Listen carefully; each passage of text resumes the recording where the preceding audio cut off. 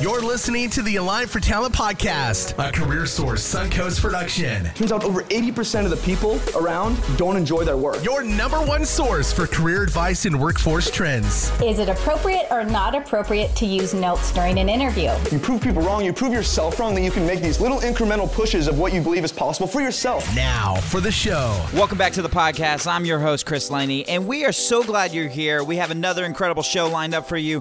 Representative Margaret Good, House District 72 in the state of Florida, is with us, and we're going to be talking about trends. We're going to be talking about the Florida legislation, and we're just going to have a little fun. So let's get into it. Well, welcome, Representative Good. We're so glad you're here. Thank you so much, Chris. I'm so happy to be here. Well, there may be people that are listening. It would be surprising that might not know you. But you've done some really good work in our community for a long time, but as a representative over the last couple of years.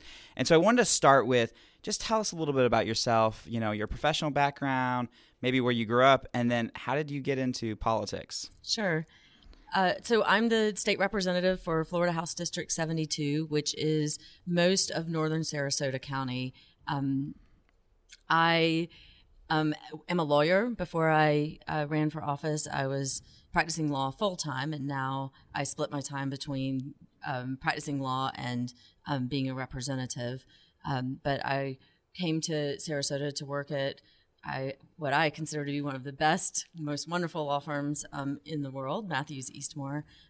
It's a small group of us and just really, really smart people that care about the community and care about our clients. And I feel really privileged to work there. And by the way, that characteristic of caring about people at your law firm definitely is demonstrated by even the first meeting we had in your office. I was like, she really cares. She wants to be here and help people. Well, and so that's good. That's how I ended up running for office. Is I felt like my values and my community's values weren't being appropriately represented in the Florida House, and so when the opportunity arose, I stepped up and decided that I would run. And try to do things that the people in Sarasota County and the people of this region really want to see done. I think a lot about public education, for instance. There's a lot of concern about the privatization of our public education system. And, Sarasota County has one of the best public education systems in the state and one of the best schools in the country in Pineview.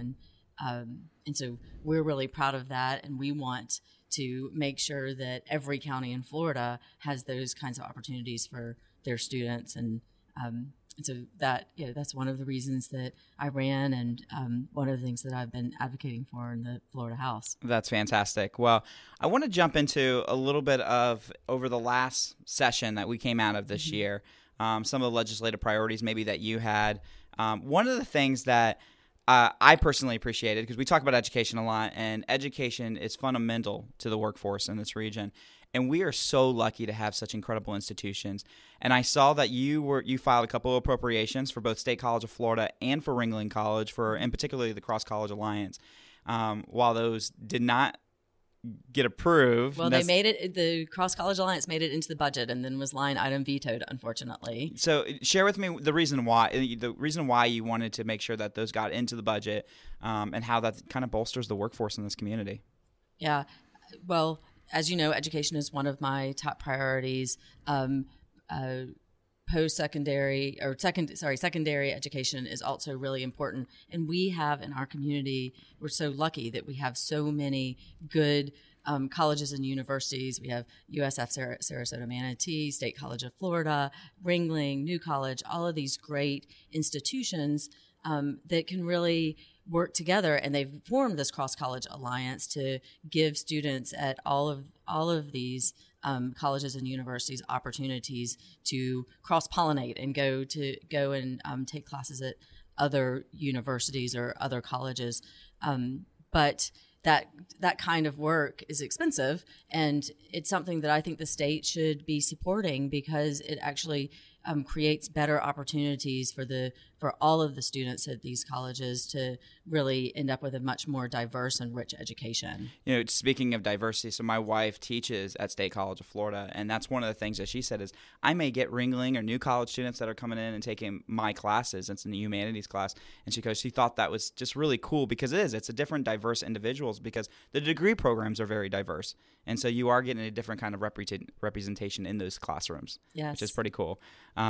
So this past session, there's been a lot of talk around workforce and education, and particularly because House Bill 7071 passed. Bipartisan, I think it was 100% yeses across the board.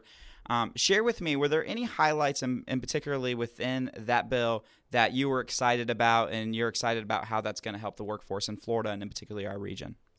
Definitely. It was one of the highlights of the session that bill passed. I have visited and spent a lot of time at Suncoast Technical College. I've listened to a lot of employers. I've listened to the manufacturing industry. Creating good paying jobs is a priority for everyone in Florida. I mean, the employers would like to have a really strong workforce. We need to create more manufacturing jobs. We need to create more highly skilled jobs on the one hand. On the other hand, we need to make sure that we have the workforce that can rise to the challenge.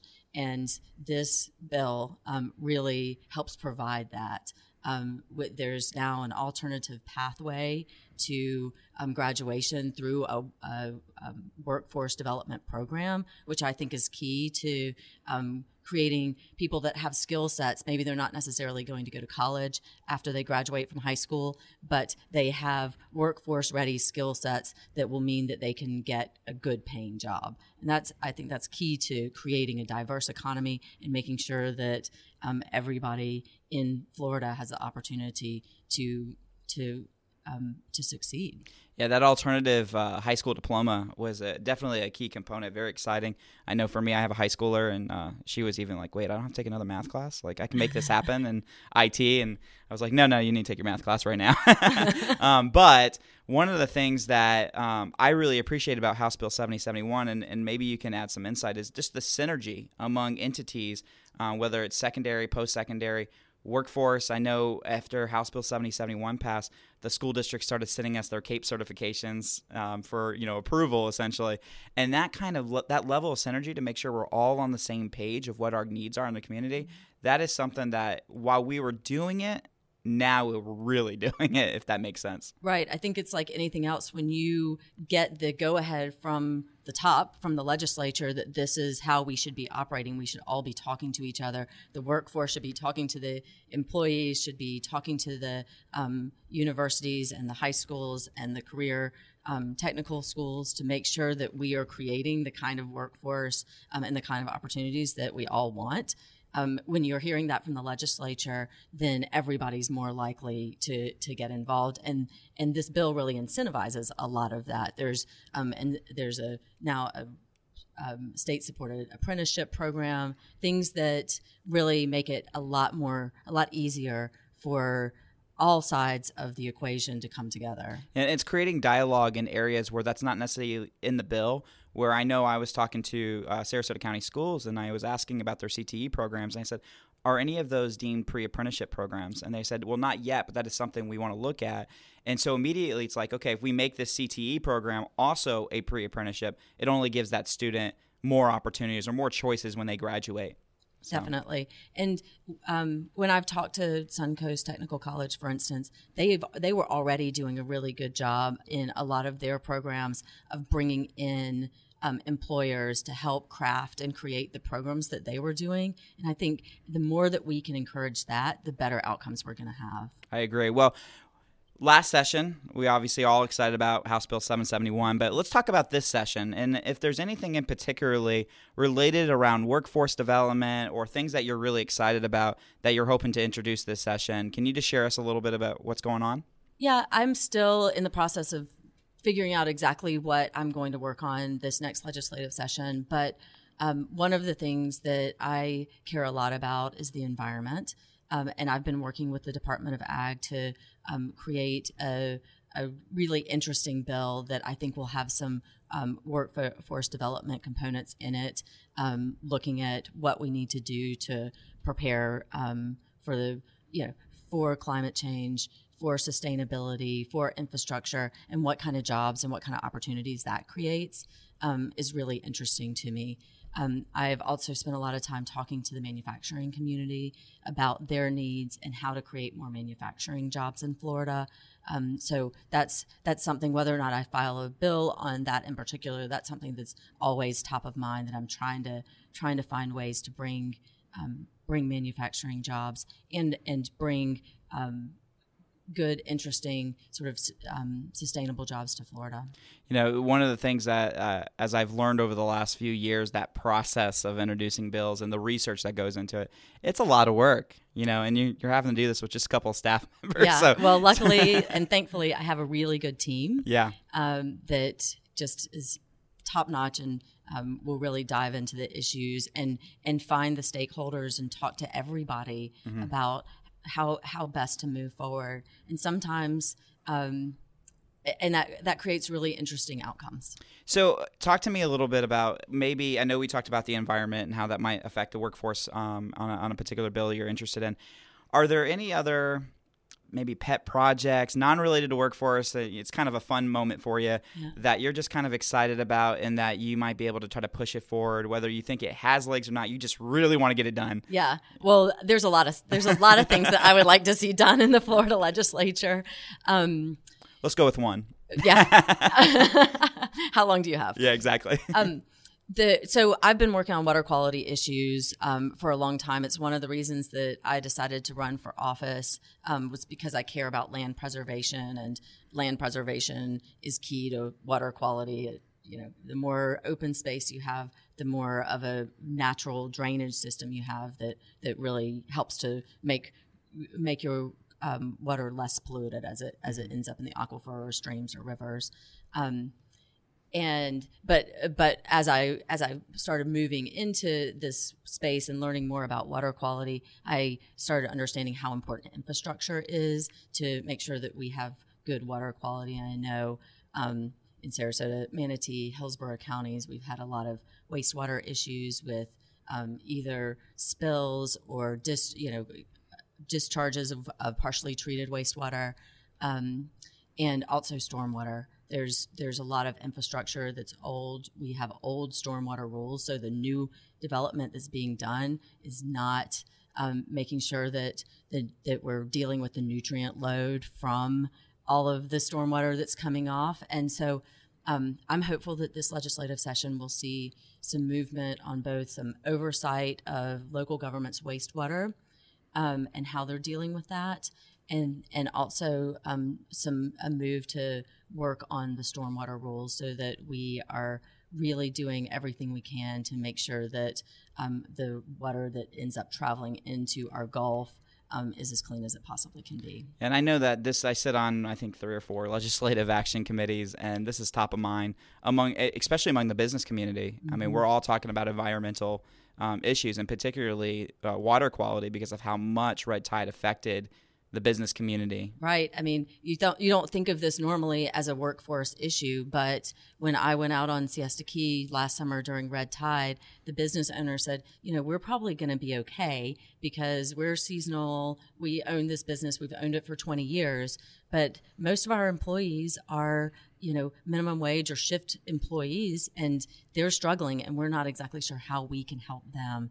And that's scary. And the way that we can help them is being good stewards of our environment. Absolutely. Well, I appreciate that. So good luck on that this session.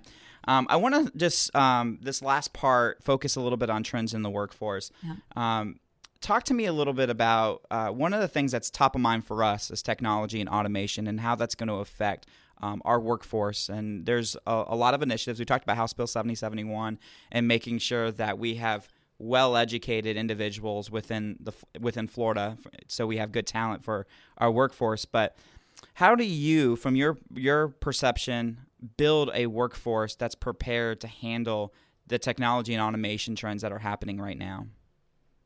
Well, I think that some of the things that we have done, like this last session, this House bill, is a good start. But I think we need to look to leaders like CareerSource and listen to what you all need to make sure that we have highly competitive workers. I think teaching technology early, bringing it into the classroom much earlier and in a much more sophisticated way. I know that a lot of my friends have elementary school children, and they're being taught technology, and they're coming home and saying, I already knew how to do that, Mom. So, just thinking about it a little bit differently and thinking about it a little bit more globally, I think will make a big difference. Yeah, and we know the importance of upskilling those individuals or making sure individuals have the skills to pivot to new careers because of those careers are changing so frequently. For sure. Well, I got one more question for you. All right. Do you see any trends related around workforce that makes you a little bit nervous? And when you think about workforce and you're thinking about 5-10 years from now and you're going, this is something we need to tackle now because it's going to have a dramatic effect on our economy and on our workforce. Yeah, I mean, two things. One, I'm really concerned across Florida about diversifying our economy. We are so tourism based, and I am grateful for the tourist and grateful for that part of our economy, but we need to make sure that we are diversifying, that we have jobs on all levels, and especially in Southwest Florida, we can do an even better job of that, I'm sure. And then I think the other thing that is a huge barrier is affordable housing. And that's something that we have been working on in my legislative office since I first got elected, trying to figure out how we can help make sure that there are the funds available to build affordable housing, that we have developers that are willing to do it, and that there's the programs to make it happen. And then part of it is to making sure that we have a workforce that is getting paid the appropriate amount so that they can live where they work. I appreciate you saying that. I sat on one of the chamber boards. This was 5 years ago, and it was during our retreat, and they pointed to me as the token millennial in the room, and they were like, "So why are your colleagues leaving the area?" And I said, "Well, because they can get paid more 45 minutes away, and the housing is cheaper. Yeah. So why wouldn't you go, other than you love the community?" Right. And I've actually been to 2 Habitat housewarming parties, ribbon cuttings over the past 2 or 3 months. And at both of those, the 2 women that were, that are buying the house had been in the same job, one for 19 years, one for 23 years. Wow. These are, the affordable housing issue is not for homeless people. I mean, it is the workforce that is really suffering because we do not have affordable housing. We are not creating affordable housing. Yeah, as someone trying to buy a house right now, I could probably spend another hour with you just talking about this component of it. Yes. But we don't have time for that. But I really appreciate your time today and being part of this podcast, this conversation. I'm wishing you best of luck as you enter this year's session, and hopefully some of those key initiatives that you're working on will get the support that it needs to be successful. Thank you so much.